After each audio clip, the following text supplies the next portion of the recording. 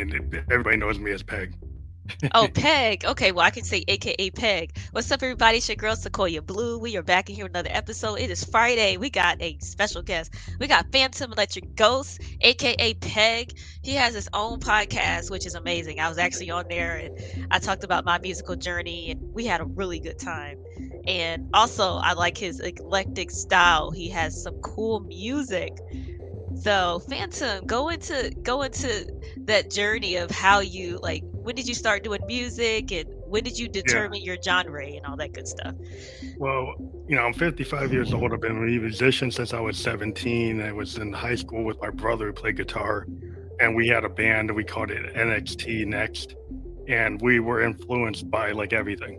We were into like it's like 1979, 1980, and we were listening to like Joy Division, New Order.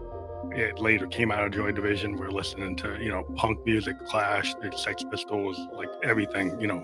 Everything coming out of CBGBs. And so I was very much into like everything from jazz, Wow. Sun Ra, Stevie Wonder, punk, Johnny Cash. It's like everything. In my house, my brother was 7 years older than me, so he was listening to Zeppelin. My mom was listening to the Carpenters, and my dad was listening to James Brown and Motown.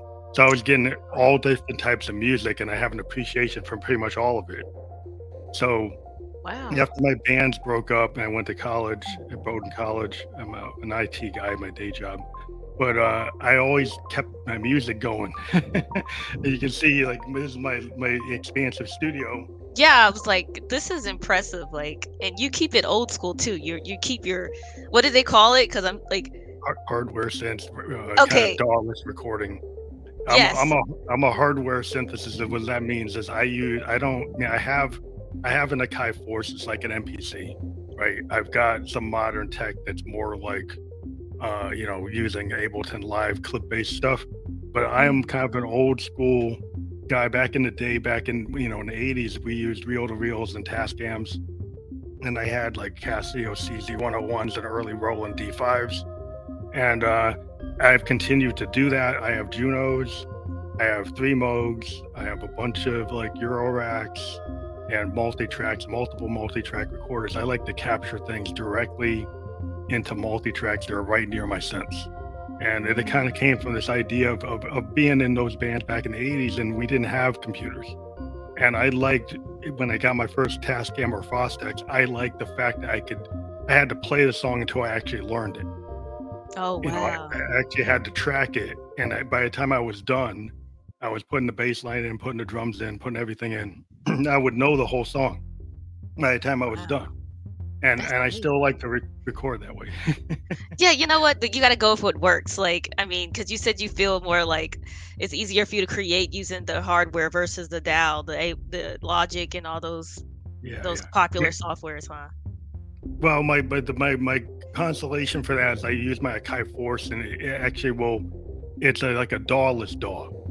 So the Akai Force is a machine that has a bunch of pads, and it basically has a bunch of plugins built into it. And right now I've got like all kinds of like old school plugins in it. I got like ARP 2600s and Odysseys and Mellotrons and stuff. But I can write music totally inside of that, but it creates a clip-based Ableton DAW-like thing that I can actually work with other people if I want, if they need to. When I run into a producer that works with that stuff, then I'll use my Akai Force to do that. But I like to do wave files, just wave files off of my Zoom R20s and stuff. Just Wow. because like what I got into the Ghost, actually, I was on SoundCloud in 2008, and I was doing what I called expansive sound experiments or sound paintings, and it didn't have any vocals. And then one day in 2008, I got a Roland Juno, and then in 2016 I got a Oh, JDXI. Yeah, I wait, got are you was a in Juno, the movie? yeah, I have a Juno. That's what the big synth back there. One on the top, Oh, one on the bottom is the Juno. On that three-tier thing, that's the Juno right there. But oh, I thought you meant the Juno the movie. I was like, wait a minute, you're acting oh, too? Okay. no, no, no, not the movie. I was like, wait a minute, did I see him in there? No, no, I wish I was. But That means you could play some music for him. But so what I decided I was doing all this, I never really sang in any of the bands I was in. There was always like somebody else singing. I would write the songs, and I was like the primary songwriter in most of my bands, but I never sang until Oh. 2016. I finally, it was like reading Keyboard Magazine. I found this Roland called a JDXI, and it had a mic. That was one of the things I liked about it. It had a mic, it had a vocoder, and it had a vocal transformer inside of it. And so to quickly explain that, I'll actually just do it. Is the vocal transformer, when I first used it, I tried using the soprano voice on my male voice, and then I got this. So Josephine Electric showed up, and I was able to do this voice, and I said, wow, like I can actually do this voice in real time. And I was like, well, I could take a bunch of stuff I was working on and create a female character that's a ghost. And I was working on this science fiction story. And I said, hey, what if I could actually take her character and actually make her a member of the band? Like the Gorillaz has these fantasy characters, like within the Gorillaz band. I said, what if I could do that in real time and not just do a cartoon? I could actually do it. And then when I do it live, I wear this mask. And all right now. People can't tell that, if I'm a male or female, because the ghost could be male or female. And that was the idea. And so I'm back to normal, but that started the ghost. And before I was doing Josephine, that was Josephine Electric, is who I ended up tagging that character. I was only getting like 3,000 plays on SoundCloud. As soon as I started doing that, I jumped to like 30,000 and 70,000, and I'm like, wow, 18,000. And then it's like, so it actually, my sound paintings without vocals weren't getting that kind of reach. And at the same time in 2016, I started doing the podcast. So I had 2 tiers, and I ended up saying, well, I'm going to interview musicians because I'm a musician and producer. And that's going to kind of feed back to people saying, well, who's Phantom? And then they check out my music, and it was a good way of doing both. And that's how it is a good idea. No, I love it. I love the story. I mean, that's amazing, because I was always wondering, how did he come up with a Phantom Electric Ghost? But it definitely stands out in the industry. And what would you say your genre is? Because I listen to your music, and one thing I like about you is that you push the boundaries. It's not something typical, and as well as I push the boundaries myself. So when I listen to you, I was like, oh, it made me feel like, oh, someone else understands the art of this. Like, it's not just about my whole thing was the idea of expansive sound. Like when I first started it, the idea of expansive sound is if I want to channel Johnny Cash, I could. If I want to channel Funkadelic, I can. If I want to do something that's like Yes or like Genesis or Hendrix or Funkadelic, I could go in any direction I want. And so because of that, being a keyboardist, you have a very wide palette if you learn how to play different genres. And I'm like, wow, it's like, why should I just be limited to one thing? So if I feel like doing hip hop based music, I could go that way. If I want to do a trance song, I could do a trance. If I want to do a real like rock type of song. And what I did all the time, since I started the band, I've been a frustrated guitar player where I wasn't very good on a guitar, but I found a way to get my Roland, my Juno, to actually combined with my Moogs to actually sound like guitars. And that's one of my key things is the people really think there's a guitar player in the band. It's all keyboards. I don't use guitars at all. And so people say, well, how do you do that? But I said, well, because I always wanted to play guitar, but I'm a better keyboardist than a guitar player. So I found a way to get my sense to channel guitar playing. And so then I can do punk type of stuff. I can do heavy metal. I can do leads. And then I can still put my funk and my drum machines and all that stuff on top of that. So I can go and I can play piano stuff where I just, I can layer it. And I've always been into, things that are more progressive. My songs are usually longer than 2 minutes. Some go 7, 8, 9, 10, 12 minutes. And I think it's amazing because you release a new song every week, right? Yeah, pretty much. Wow. Yeah, I write a lot. Well, see, that's great. I mean, because, do you think working in IT, because I also am in IT. I don't know if I told you that, but that's my day job too. Oh, that's cool. And so that's ironic that we're both in tech. But do you feel like tech has helped you in a way open your mind to experimenting more with music? Because I felt like it did for me. Yeah, because I've always been on synths, from the start. I was, back in the day, like I used to go to Guitar Center and look at all these synths I couldn't afford, and then try to get the ones that were broken and fix them, to get them. And basically over time, I collected a lot of stuff. And what I found was, as my bands disappeared, my interest in technology actually worked with synth really good, because synthesizers are very technical instruments, Yeah, I compared to could most tell. instruments. Could- And my synths, I actually do sound design. So what that means is, like, some people get a keyboard and they just take whatever patch it has, right? My synthesizers can create sounds from scratch, from waveforms. So part of Wow. what I do when I start a song, most of my synthesizers can, I have some sense where, okay, I need a piano, so it can be a piano. I need strings. So my Juno is a big bank of sounds, like 1,300 sounds in it, but it can change all those sounds. But it can start with like a piano. So if I want to play a piano, I don't have to go create it. All my other synths can take waveforms like square waves, triangles, sine waves, pulse waves, and start from that wave and create something new. No, there's an Wow. idea they had to learn. Being tech person is the guy who invented most synthesizers in the U.S. In the beginning of the synth age in the 1950s was Robert Moog, who created the Moog, and Oh. he also created the theory behind how you make sounds with the Moog, called subtractive synthesis. So subtractive synthesis takes a sound wave and then subtracts from that wave through filters and harmonic manipulation of the signal, through envelope generators and all kinds of different tools, and actually Wow. transforms that into an acoustic instrument or something you never heard. So you can take a square wave and make it into a bass.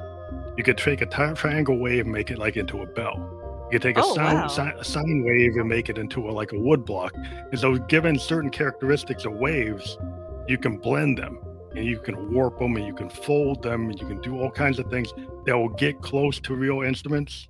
So it could get Mm, close to what a Hammond sounds like, or what a Stradivarius sounds like, or what a man. sax sounds like. And you go and you build your own instrument. And then I start from there and then work on the songs. And I have drum machines that make my own beats. I have keyboards that can come whole drum sets, and I can actually play that whole keyboard like it's a drum set. And the other thing about a synthesizer, when you're a synthesist, is you try to mimic the capability of an instrument, right? So when I play Mm. a violin, there are certain behaviors associated with a violin. Like, you can strum it, you can strike it, you can use the bow. And so synthesizers will try to approximate some of those behaviors. Oh, And so, neat. some controls with pedals and different switches, I can approximate using the bow. I can approximate plucking it. I can do different things. Like, when I play a guitar on my Juno, the pitch wheel can go up and down and right to left, and I have different foot Ooh. pedals. When I go up and down, it will modulate, which will actually sound like feedback. If I go right to left, it will pitch bend. If I take my finger down and slide it down the keyboard, it will sound like I'm sliding down a fretboard.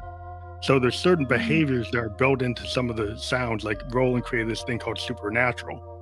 That so every instrument has behaviors, and they try to match those behaviors. So, like, breath on a wind instrument, it can do breath control. You can do like tongue Oh. control. You can do all kinds of things. So you can sound. And so if you're playing a wind instrument, you don't want to play endlessly. You want to play like, okay, yeah, a human being would have to take a breath. So if you're actually going to Yeah. play a sax part, you need to think that, oh yeah, I can't just play endlessly. I'd have to take a breath. So I had been a wind instrument player when I started on clarinet and sax, so I kind of know that. But the whole Mm. magic of being a synth player is I can go and try to be a guitar player. I can try to be a drummer. I can go and learn how a flute plays, and then try to mimic that behavior and that style. And it's fun for me, because then you become like, in an orchestra. You're learning like Oh, every instrument, and you so start to that's really interesting.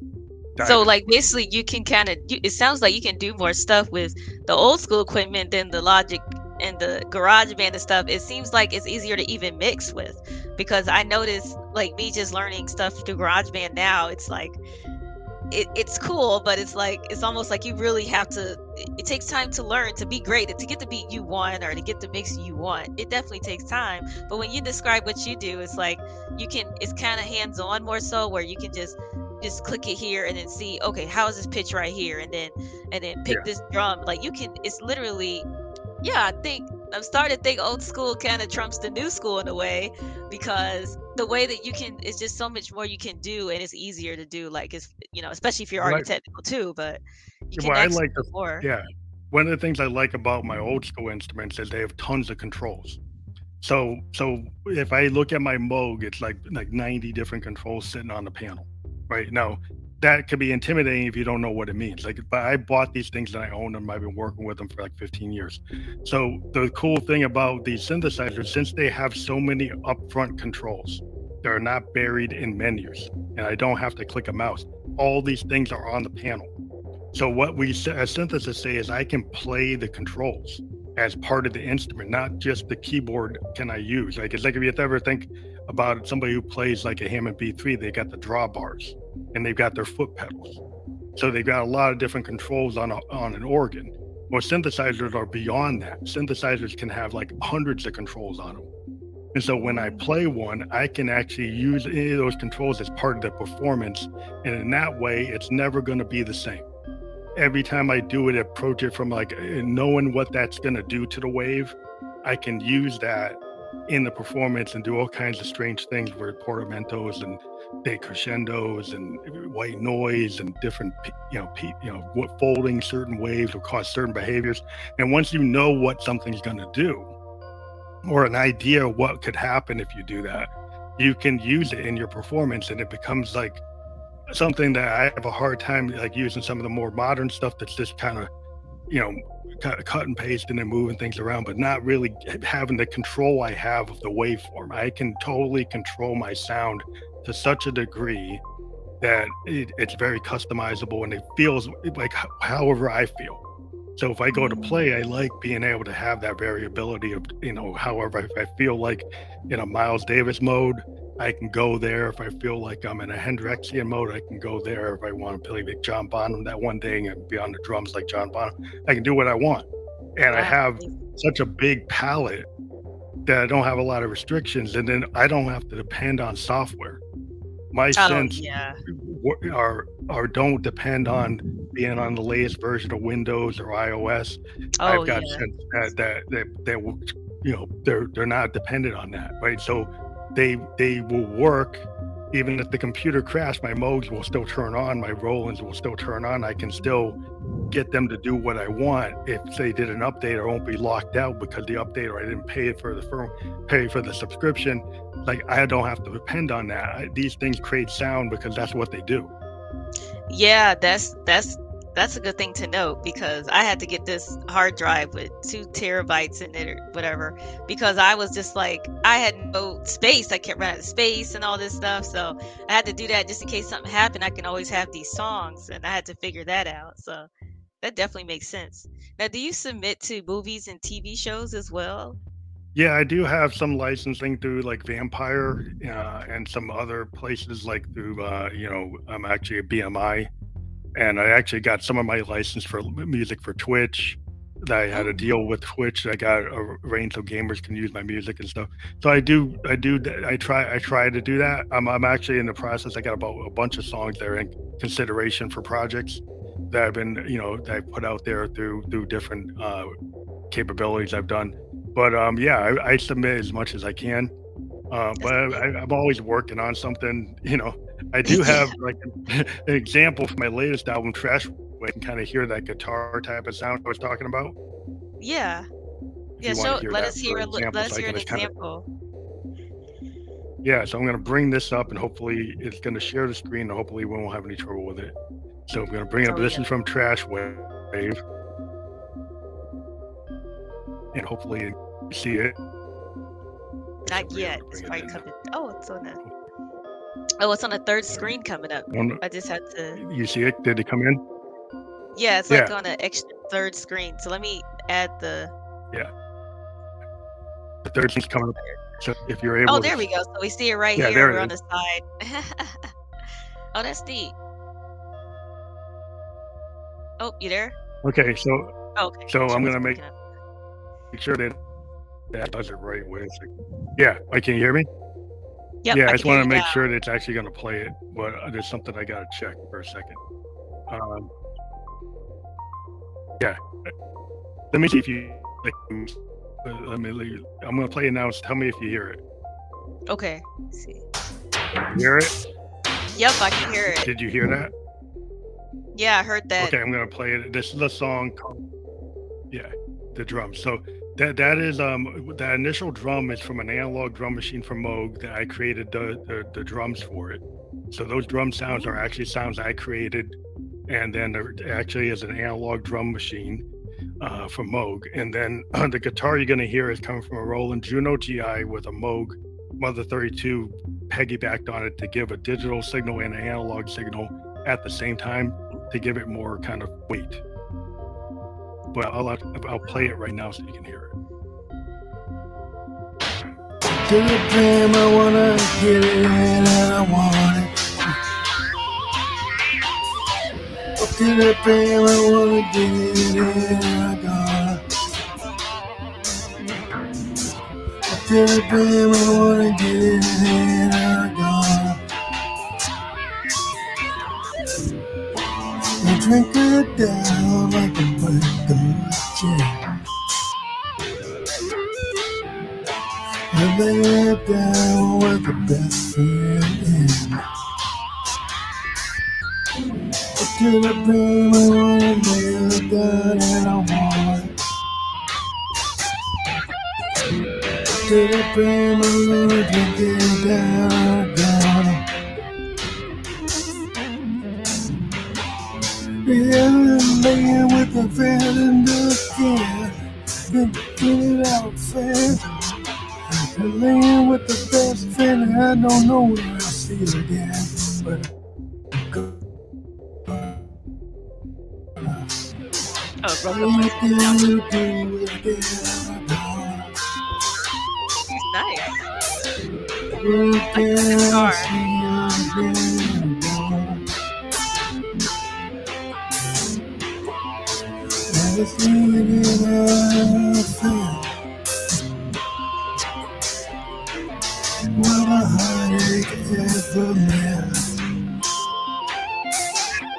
that's an example of what I was saying, and I'll pull it out.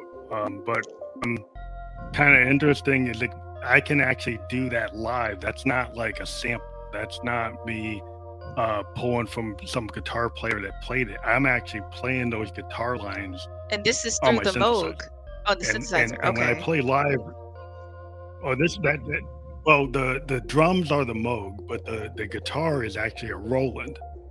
It's a Roland Juno synthesizer that actually can channel PCM type of synthesis that can replicate a guitar. So Roland has a technology where they try to replicate instruments through synthesis. They don't sample, they actually make their synthesizer try to match a guitar sound. And in that synthesizer, it has like 15 types of guitars, like Les Pauls and Fenders. Yeah, that was the bomb. Like, I like the flow of it. I can hear it in the movie, like, someone's dancing to it, and it's just like this vibe of just like this, like, just spinning in a vibe, dancing to it. I mean, it just gives you that vibe, That's why I was like, your music is just amazing, because like I said, it's like we need more people that are just different and pushing the envelope and showing different styles of music. This is exciting. But the thing there is, like, by the time that Trash Wave is the new album, came out February 10th, and that song. Oh wow! Congratulations. Thank you. That from Trash Wave and Come On is kind of a cool thing. Is like for many years I did not like using my male voice. I used Josephine's voice from the beginning of Phantom Electric Ghost in 2016. All the original albums had Josephine up front. It's only in the last 2 years that I started using my male voice, and I started using mics like this one, which is like a 512 audio, really good mic. And then I used this company called So Use Microphones. They make these analog preamps that I used on that particular song. I used like a Studio Electronics mic with a analog preamp called a Launcher. And it made me feel confident to use my male voice. And I started using this type of equipment, and then I started like exploring what I could do with my male voice versus my Josephine electric voice, and then they got songs like that. And I was kind of channeling a little bit of Michael Stipe type of REM type of singing in that song, because I do like REM a lot. But then I had like an industrial beat coming off of my Moog DFAM, and DFAM is a machine called a drummer from another mother. Oh, That's actually what wow. it's called. That's what it's called. Because like Moog made these series of synthesizers that we call Mother 32, Drummer from Another Mother, and then Grandmother. And so they called them all mothers, right? They all, for some reason, that was a Wow. aesthetic. And so the DFAM is really unique in that it creates these kind of really industrial sounds, but it doesn't sound like an 808, and it doesn't sound like a 909 or a 727 or a CR78.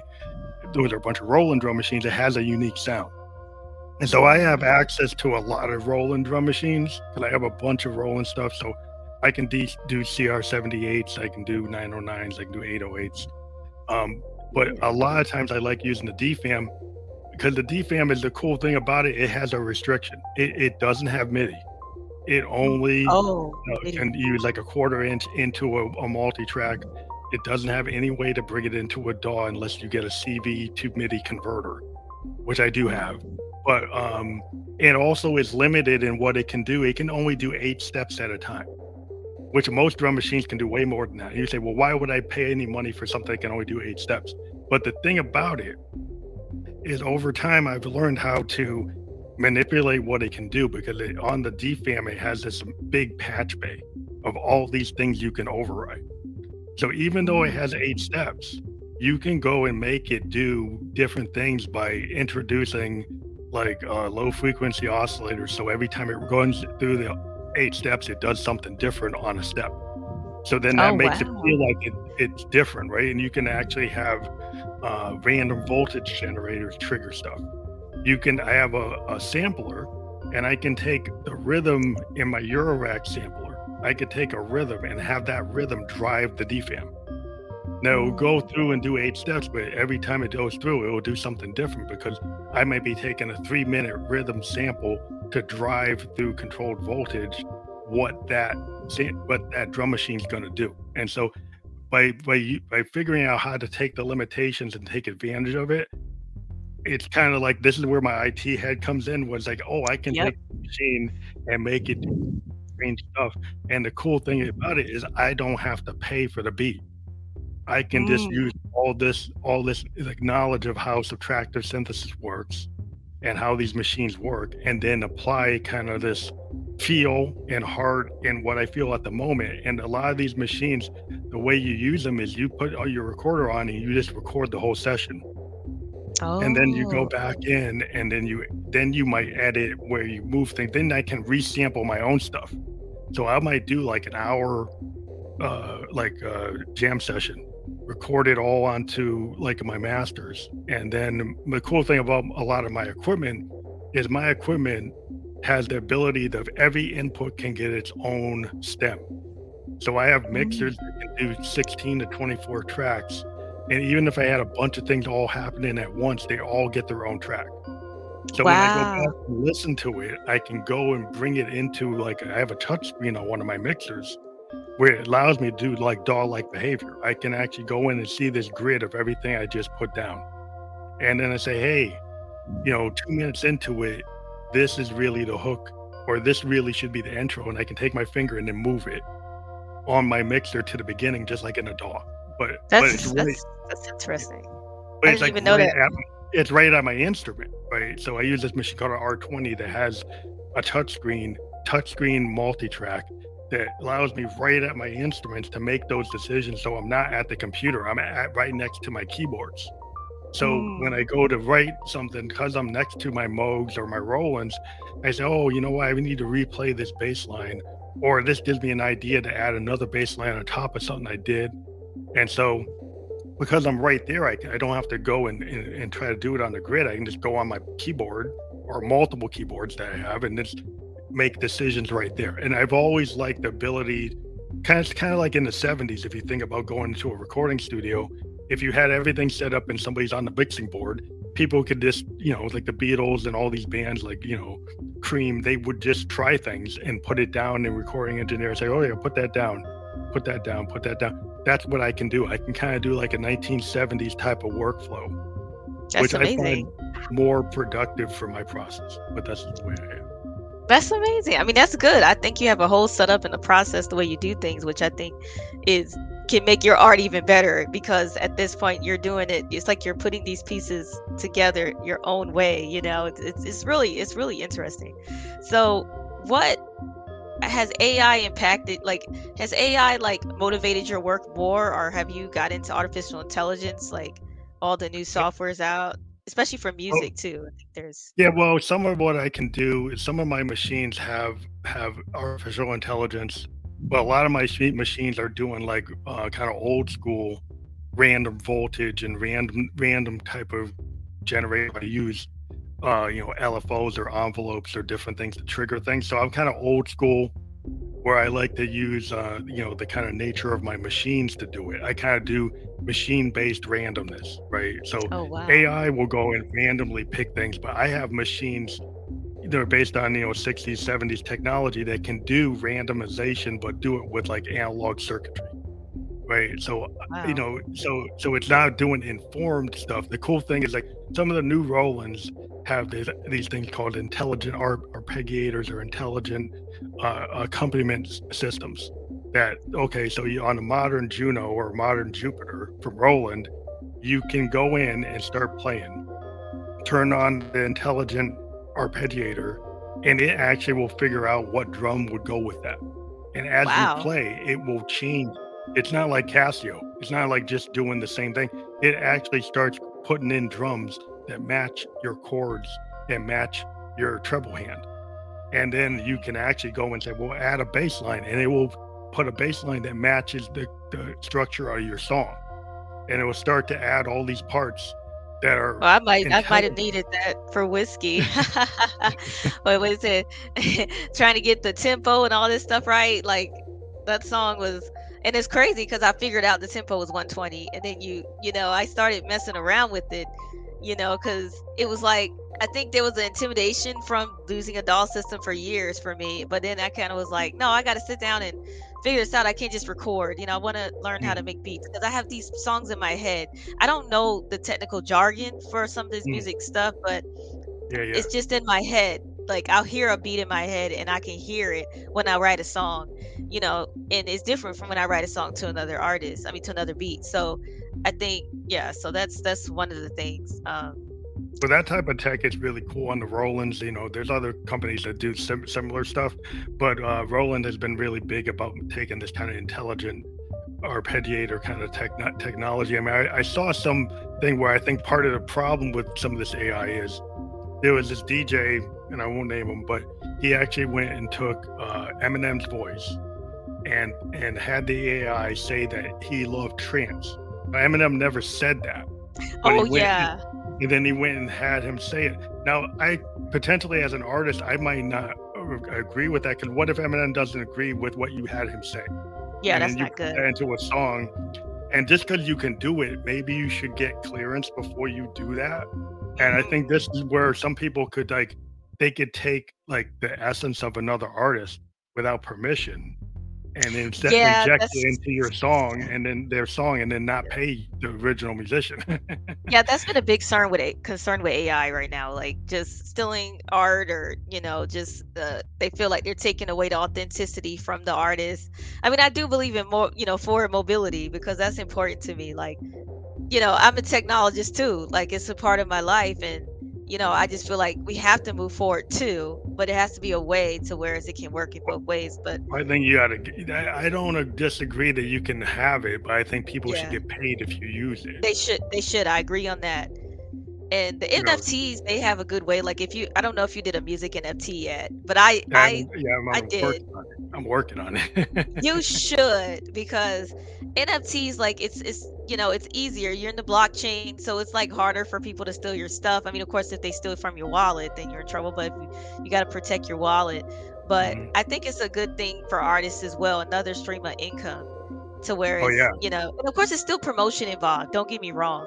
Like I Mhm. always feel like artists should, if you're trying to do this full time, you should learn marketing because that's one of the things that's important. Because what do we need record labels for? It's just their resources, the marketing, the money. Really, they're like a bank. So, but if you're already doing your own thing, you could just be independent and Definitely. push your Yeah. own music. So even if the label might not like this music or they might not like, that artist's music, but it doesn't matter because you are independent now. We're in a good situation right now. We can just put out anything we want, and if you learn marketing, then you can make some money. The streaming side, like, I mean, what are your thoughts on like the streaming royalties and what's going on with that? Because I know a lot of people are upset they're not Well, making. I'm kind of upset that one of the problems. I'm a podcaster. My podcasting royalties are way higher than my music. What now? You know what? That's true. Let me not act like I don't know that. Let me not act like I don't know that because I And the just know problem, about it. and the problem I have, when you're on a Spotify platform and you just name check the guy like Rogan, right? Rogan, that's fine. He's getting all that money, but that's Yeah. a music platform, and they're getting a lion's share. They're giving all that money to a podcaster, right? And I'm like, I'm a podcaster too, but I'm like, why is all that money going to the podcaster when the music ever since Napster has gotten devalued? People Yes. don't seem to appreciate, a YouTuber could get a tip or like a $20 tip, but getting somebody to pay $20 for music, No, nobody wants forget to do about it. it. No. That's because of the devaluation of music, and I have an issue Yeah. when a music platform is paying a podcaster more than a musician, and a lot of musicians have that issue. I mean, Neil Young had that issue. There's a Yeah. bunch of them that have that issue because I think it doesn't seem that you care about the arts if that's what you're going to do. You need to make sure that musicians can actually create, and not just the top tier who are doing Mhm. billions of streams get all the money, right? You need Yeah. to make it so independent artists can actually make money. So you need Yeah. to be able to monetize and to offer ways to get their music into films and merchandising, and they should be at the front of that, not They at the should. back of that, not making the artist responsible for all that. They should be assisting. They should be helping. Yeah. I You just know, feel it, like when in my opinion. But Yeah, no, I totally agree with you. I just feel like they should put art on a higher pedestal because I feel like, for instance, tech is up here. You talk about tech, it's like people are like, "Whoa!" You say do music, they're like, "Okay, yeah, all right." yeah, yeah. That's a non-artist, right? Some non-artists. It's like, come on, they're both equally important. Mhm. Because music is an asset, and I don't think people understand that.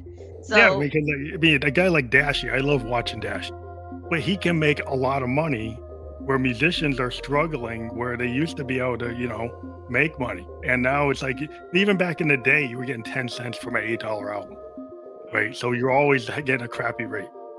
Back in the yeah, day, even the Beatles got a crappy rate, but they sold millions of records.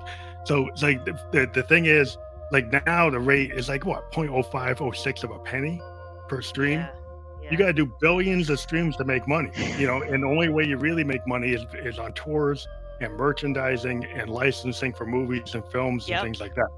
So that's what I've been working on. I mean, my Instagram reels make me more money than my Spotify money. Oh, did they get you too? Because they had gave I'm me, I monetized. had made I'm like monetized. $50 one time from Instagram Reel. They told me, and I'm like, well, can I do this every day? They won't let me do it every day though. I don't know.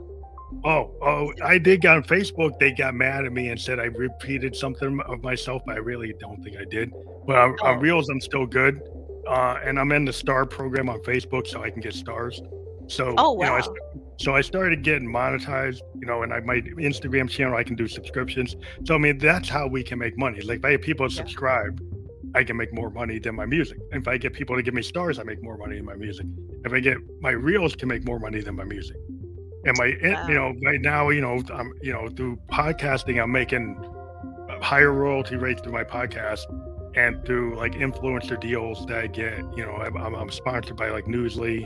I'm a featured podcast on Oh, Newsly. So, neat. I I get things like that. But it's just disappointing that like an album like Trash Yeah. Wave is not making me the money that my reels from Trash Wave. Though it's the same music. Like I do a reel from Trash Wave, it will make more money than the song. Now, if the reel is a video version of one of the songs, and I go and I spend a lot of time making videos of all my music. Most of my songs I have videos for. And the I have videos, is it like a like what type of videos do you do? Is like a cartoon video? I know I've seen like the audiogram. Is it like a what type of well, videos do you? I do like if you see my Instagram, if you check them, like there's a lot of videos Oh, my besides, phone's going. and a lot of them are created with a style that it's kind of like my expansive sound style. I take multiple iPhone apps, like EFKT, Video Leap, Animoto.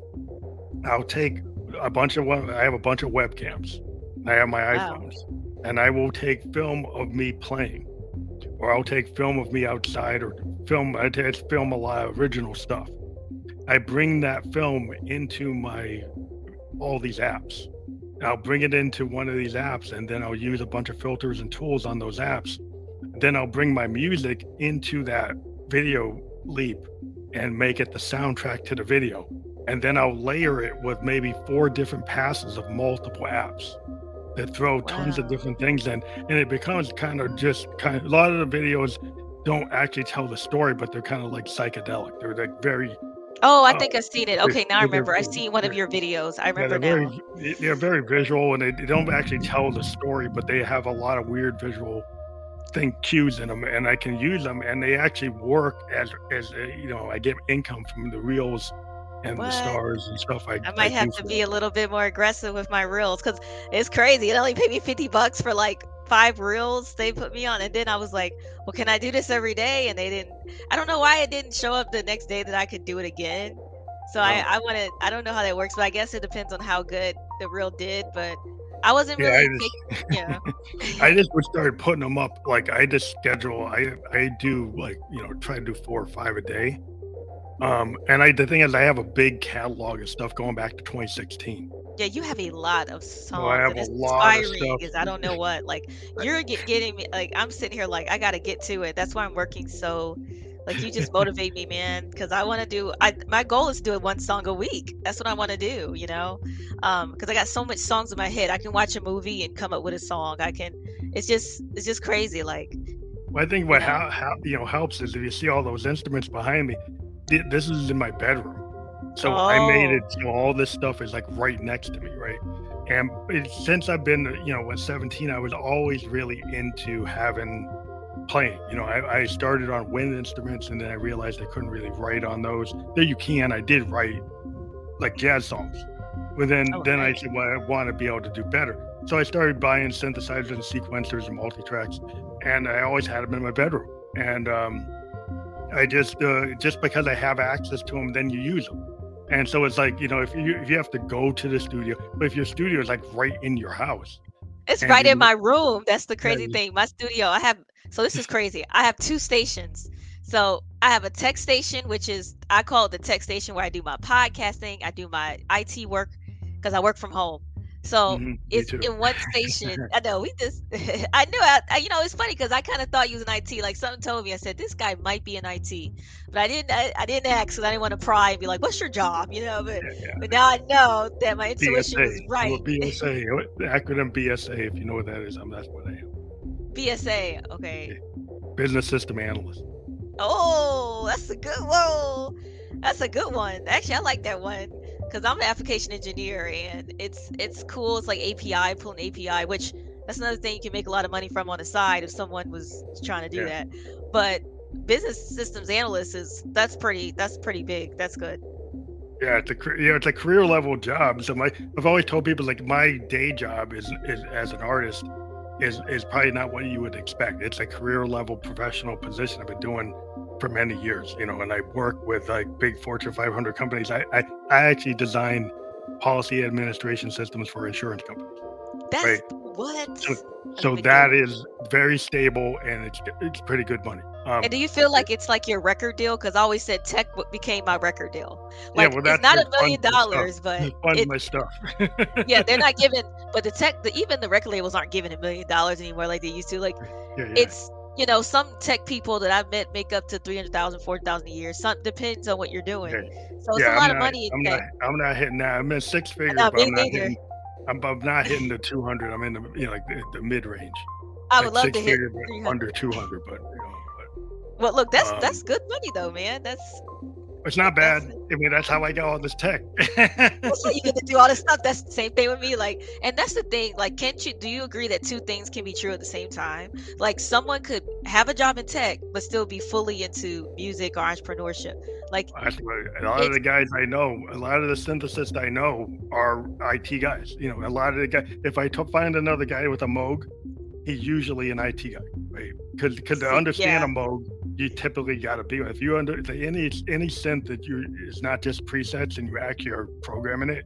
Most of the guys I've run into and the women I've run into that do this actually are tech, because the only way they know how to use it is because they're from it. Because if somebody's not tech, they're like, I don't know what to do with all these dials and all these buttons. yeah, Like, yeah. I actually, I know how to wire my stuff. My stuff. The cool stuff about the thing about why I like my stuff, that's like the non-digital world, because I'm in a digital world every day, and Yeah. I kind of backed into the analog because my synths actually have wires that you can rewire the whole freaking thing. The whole idea of these old 70 synths, they have this idea called controlled voltage. So on these synths have patch bays that allow you to override the workflow of the whole synth, which I find Wow. really interesting. So I can take it, like synthesizer workflow goes from left to right, from like the filter down to the amps and the envelopes. It follows like a left to right structure. But these synthesizers, when they built them, when Robert Moog built them and this guy Dave Buchla in San Francisco, they came up with these ideas and said, well, what if the main workflow is not optimum? Why don't I allow people to override my workflow? And so they created these patch bays that allow you to take wires and change the way the system works. You can actually, like a telephone operator taking a switch, you can actually change where that signal goes. You can jump steps. You can go backward steps. So you can go make it do what it wasn't designed to do. And I find that fascinating being in an IT. And then it creates that's why I call my stuff expansive sound experiments, because I feel like I'm a scientist Yes, rearranging you these synths are. to do what they're doing. Yeah, I mean that's crazy, man. That's amazing because it's so many ways to do this, and it's like that. And I could hear the scientists in your music when I listen to all your different songs. I was like, yo, this is cool. And I remember when you were working on Whiskey and you put it on, you created this track for it. I was like, it was like cool. I was like, this is so different. But then I was scared of it because I was like, well, I know I'm not singing on It's very the different. key. And I said, well, how would people go about this? And it wasn't so much about the people, but so much as I wasn't used to it. I was like, how, Mhm. and then but I still think it was kind of cool at the same time. Like, her Bjork, like Yeah, someone one time yeah, it's compared me very to experimental. Bjork. Yeah, And I don't yeah, know with if I'm York, yeah, similar to yeah, York. Bjork too much, but I don't think but I do like Bjork. I think she's amazing, and I like how she pushes the envelope too. And I said to myself, I said, I might do something like that. I might do like a test, like release the one that you did on SoundCloud, then release the beat I make up or something like that, and just Yeah, have different versions because it's cool to have different versions of a song anyway. Like I always said, I want to start doing that, maybe do some remixes, stuff like that. So just have yeah, fun with this. yeah. Because there's a whole style. Like a lot of what I'm into is like very experimental. Like bands like Kraftwerk, like early Prince. Is like the thing about Prince, he broke the rules all the time. Like you think about Dirty Oh Mind, yeah. you think about like When Doves Cry. I mean, Warner Bros. Didn't want to didn't have a bass line. Same thing with Kiss. They said it was a demo. They kept on challenging him, and a lot of his stuff was not what people were doing. His stuff was not following the normal process. He had things without bass lines. We had things that were very demo like, and you have to give it to him that he had his vision. And a lot of stuff like I'm into, like the Velvet Underground or like Crazy Horse or like Yellow Magic Orchestra. I like a lot of experimental stuff. And then when you get into experimental music, a lot of times they play with polyrhythms, they play with dissonance, they play with different timing changes. So there is a school of like advanced to like modular synthesis where people are doing a lot of stuff that's very discordant, kind of like fusion jazz. If you listen to like Miles Davis when the band goes off and then they come back, jazz has a lot of points in it where you go off the beat You and know then what? you come. You come I just back. thought about that. That's true. Yeah, That's so you true. can make that work. You might have to work on it more, but there's a lot of music that purposely goes off key or goes off beat. But today we live in a kind of so beat focused world, people have forgotten that you have the freedom to do that. Yes, and that's the thing about being independent is that, versus being with a record label, which we've heard stories, there's times in my 20s almost got with a record label. Like, have you ever been through an experience with a record label and them Yeah, trying to yeah. mold I you? I, I actually been on a couple labels, and a label's coming after me again. But That's okay. the experience I had was the three labels I went on, I did better than them. Like my independent Phantom Electric Ghost albums I've been putting out since 2016. In a lot of cases, I actually had more plays on my own projects than the three labels I went to who told me they were going to do a better job than me, and they didn't. And so Dang. there's one of them that came back to me, and I'm like, wait, I did three songs with you. And they just came back to me like last week and they said, oh, we really love your stuff. We worked with you before. We want to do it again. So my problem is you guys told me you were going to do this and you never did it. I gave you the Mm. music. You said this. I did everything you told me to do. I actually did better on my own albums that I totally did independently. And so my problem with them is like, if you're going to tell me you're going to do it, I said, if you want me to come and do one song with you, because I write so many songs, like, yeah, I can give you one song Hmm. because I have so many songs. I got two more albums scheduled for this year that I already finished. But it's like so it's Dang. like I have a song I could give them, and they have a song they want me to give them. But my thing is like you give me a plan on how you're gonna Yes. get this 100,000 plays or get this on a play. Show me what you're gonna do. If you can't show me that, I'm not doing it. And Yeah, that so makes sense. so it's like because now I get labels that do come after me. They're small indie labels. And I work with this Swedish label. We did this album, Family Electric Goes to EP, and they actually got me some good press. They got me like a review Oh, of neat. one of my songs, and we got compared to like Trent Reznor and Pretty Hate Machine and stuff. So we got some good press, but we got some pretty good numbers. We got like maybe 40,000 plays, which Wow, that's good. was not bad, but you need like a million plays. So I mean, Yeah, you do need a million now. so they did pretty good, and then but I've actually hit like 70, 80,000 plays on some of my stuff I did myself. So my whole thing with them is like, you guys did good, but you told me you do better than me, and I've been able to do more plays by myself than what you did. So Dang. that the problem I have is like you got to show me. I know Yeah, that's right. You know what? That's true. And then also, you want to make sure because a lot of them try to take your publishing and stuff. So, and I know, some artists they're just so anxious to do stuff that they don't look at these contracts to get a proper lawyer because you don't want to be famous and then have no money, or look, you know what I mean? So, and it, because all the work you put in, all the time you put in. So it is important for artists to just make sure the plan is copacetic, make sure it goes with what you're trying to do. Like that's my advice to independent artists. that's why like a lot of my best music is like been self-released, and the thing is like I did give good music to these labels. Like the biggest thing I was on this one label for like a year, and we did a single like two singles like every month for like a year, Mm. and they just didn't really get any traction with them, and they said they were going to do this and that, and I gave them really good stuff, and I did hold off on a bunch of stuff. So I had at the same time I was giving them a bunch of stuff, I went and built an album that once the contract was over, it was going to go a year. I had my own set of stuff that I was saving for that record, Mm. but I still felt like I was putting out good material, some really good stuff from that time period. And so I just tried to put, the good effort in. I didn't try to give them substandard material, but a lot of what you do is like I just write so much that from time to time I can afford to give a chance. But I usually only give them that one company I gave them a lot of songs. I gave them like 24 songs. But in Wow. my catalog I've got thousands of songs, so 24 wasn't enough for me. Dang. You'll do good on Broad Jam then, Broad Jam where you can submit for movies and TV shows and Yeah, video games. I just started looking at that. I had some problems with their interface for some reason. It wasn't working for me, but Oh I goodness. gotta play with it. Yeah, it's a really good site. You can submit to so many songs. I mean, submit to so many movies and TV shows. I submit too, but I need more music. Actually, I don't have a bigger. I need a bigger catalog because I only got Yeah, like I what gotta four. Only focus got on like 14 songs that that. I've ever done, and that's ridiculous because I have way more songs in my head. Like I got so Well, I many think things what I you can gotta do. do, like a lot of times when I tell people, like I've talked to artists and I've interviewed like 350 artists, but a lot of people will have hundreds of songs in their back catalog, and then they'll put out like two or three of them and put them together, or put 10 of them together.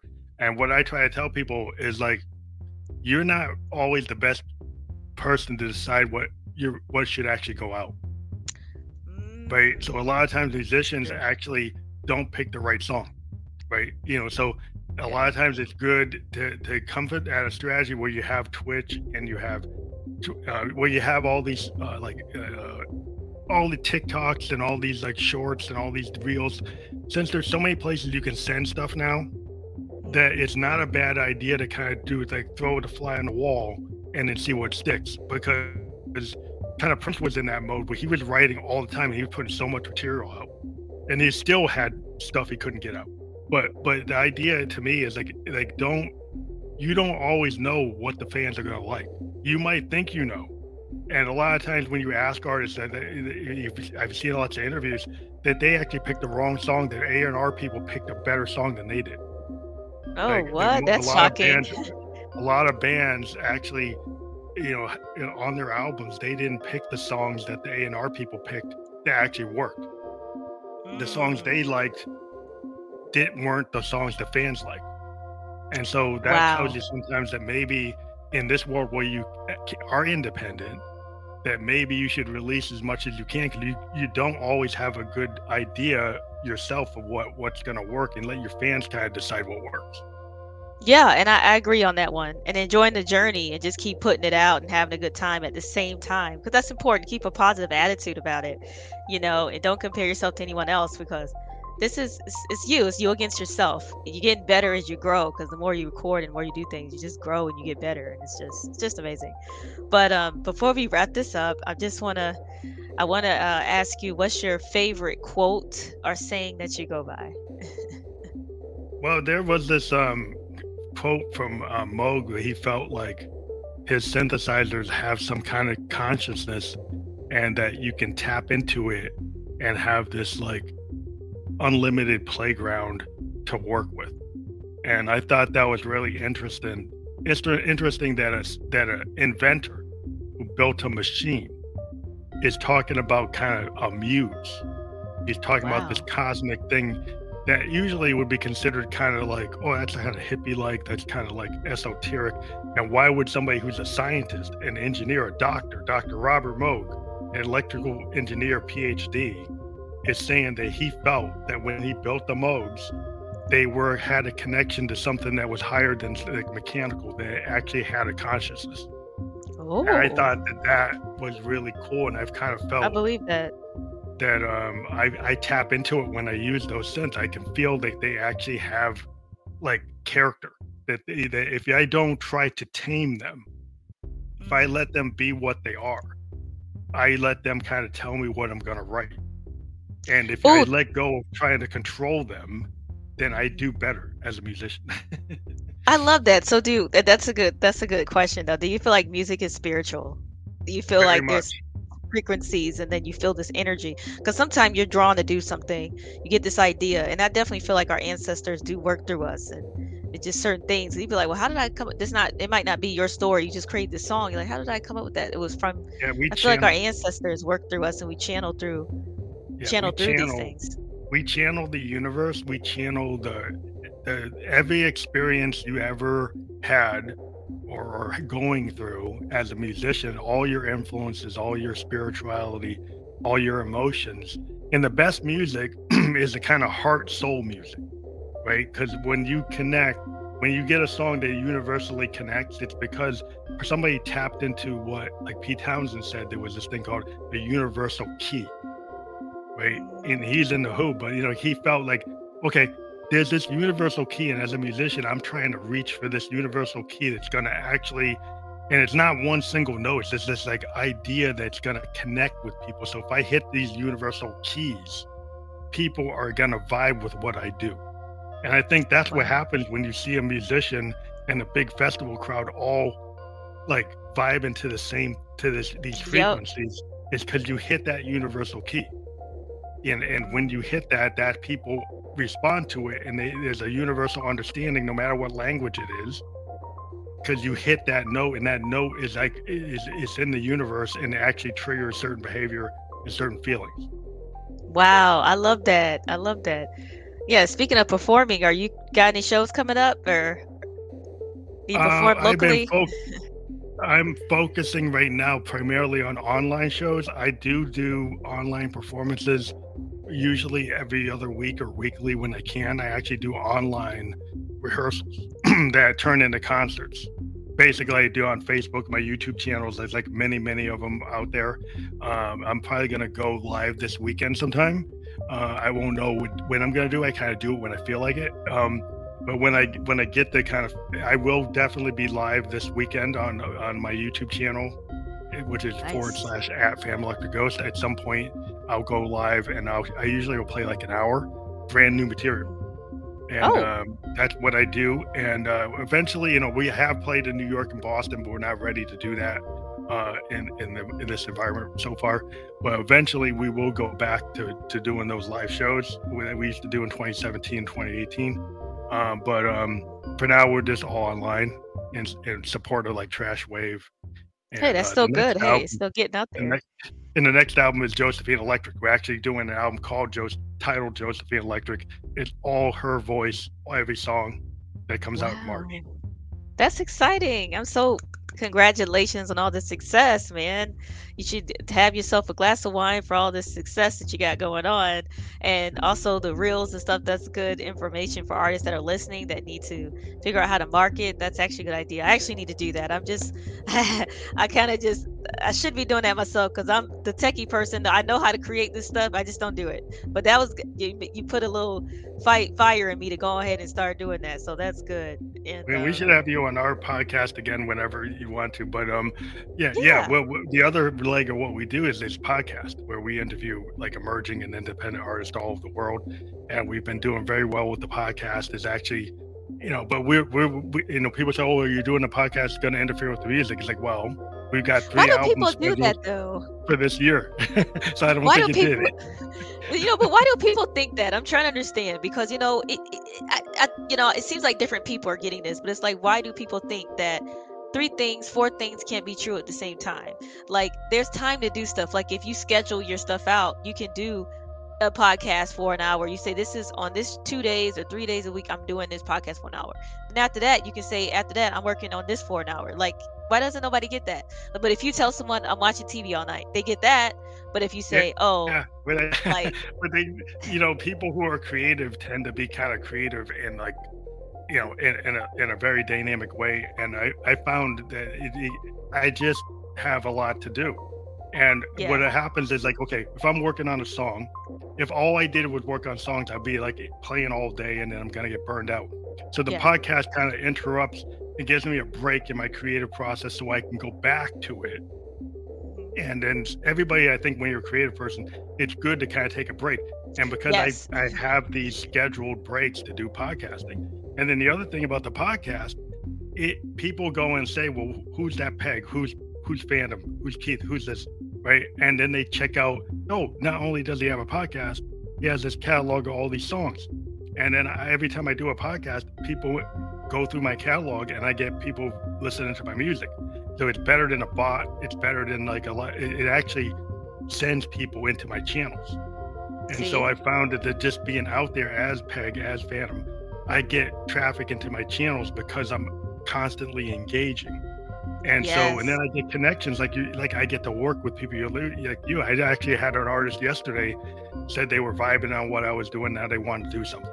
And I wow, collaborate a lot. I'm in the middle of a bunch of collaborations right now, that's one with a amazing. Japanese producer Oh, and some other producers that just like dig what I'm doing. And because I put it out there, things happen. So my whole thing is like, don't like keep it to yourself too long. Like if you're an artist, like throw it out there, put it on SoundCloud, put it on YouTube. You'd be surprised what happens. Yes, yes, and I love it, and that's why I continue. That's why I tell people just put it out there, get a distribution company, get with one of these distribution companies, because I'm with United Masters. I like it. It's pretty cool, and just push, just have a good time with it. Don't think so much on the outcome and what people. Just put it out there, have fun, because this is what life is about. That's what we do. So I want to thank everybody for. Oh, wait a minute! Before we go, can you tell everybody where to follow you, find your music at? Like, Yeah. I mean, So I'm gonna we put in have the a show notes too, but well, we have our website, famelectricghost.com. But you can find us on Spotify, you can find us on Apple, you can find us on Amazon. We do like it if you go to Apple Music or iTunes or Amazon and actually purchase it there, but we know people don't do that. So we're on all the platforms. You just type in Family Electric Ghost, but we understand, like on Apple and Spotify, there you'll find the podcast, but there's also the profile for the music. So you'll find both profiles, and you can choose which ones you want. If you're more into podcast, you can watch our podcast. If you're into music, you can check out our music. love it. All right, everybody, you heard it. And thanks for tuning in. I want to say, if you're anybody out there dating, this is the month of Valentine's Day. Go check out my card game, Dating Assassins card game. Go and cop it because it is the bomb, and it will help you get to know that person that you're either trying to get to know or that you're currently with. Because dating is tough, y'all. So that's my little plug in there. So go ahead, go datingassassins.com, y'all. And thanks for tuning in. Please subscribe and share. Thanks. Peace. Thank you.